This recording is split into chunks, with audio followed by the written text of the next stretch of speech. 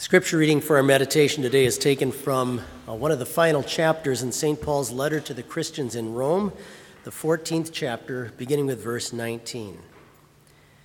Therefore, let us pursue the things which make for peace and the things by which one may edify another. Do not destroy the work of God for the sake of food. All things indeed are pure, but it is evil for the man who eats with offense. These are your words, Heavenly Father. They are your truth. We pray that you would strengthen our faith through them. Amen.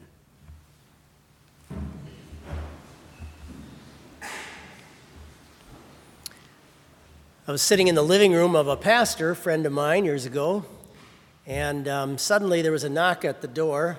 His wife came across the living room to answer the door, and it was a young lady from his church and her two little children that were with her.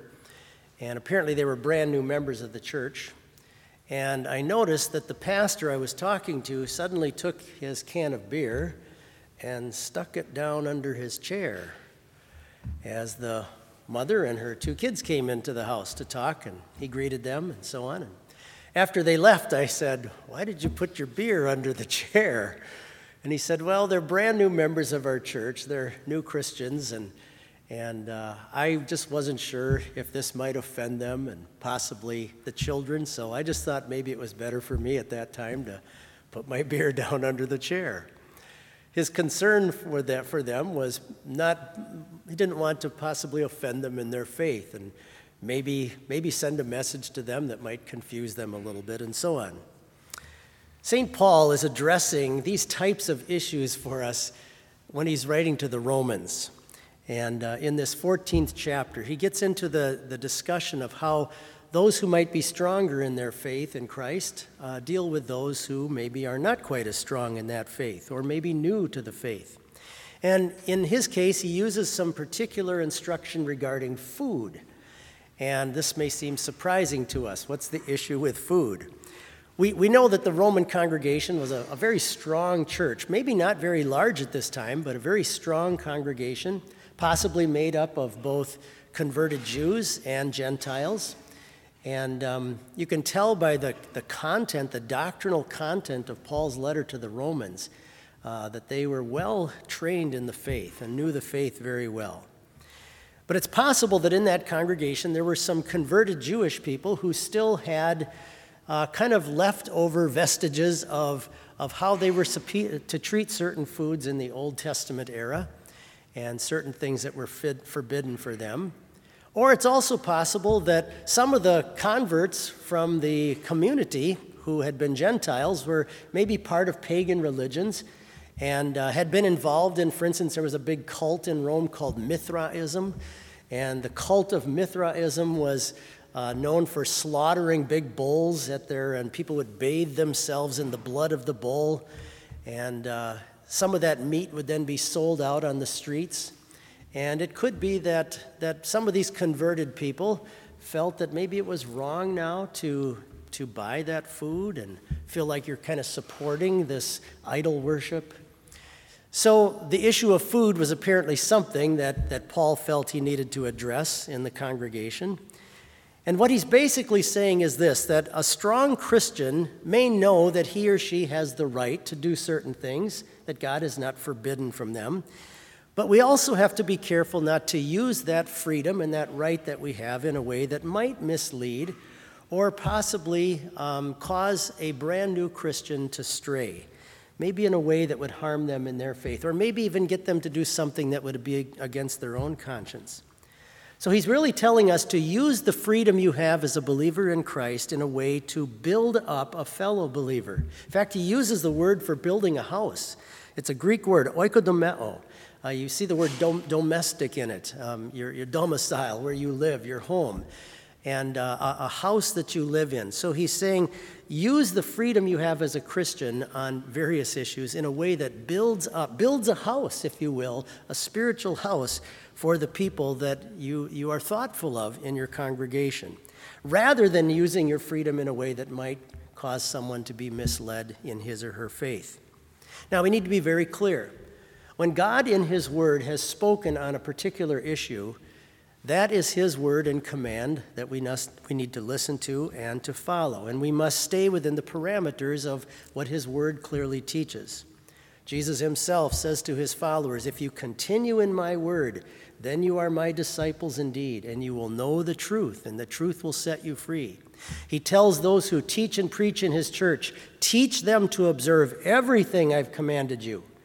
Okay, so Christians are not to look at doctrine and the Word of God kind of like a smorgasbord where you can pick and choose what you like. Teach them to observe everything I've commanded you. So freedom does not include throwing out things that God himself has very clearly set down before us. And so when and where God has given us a command, we need to follow that.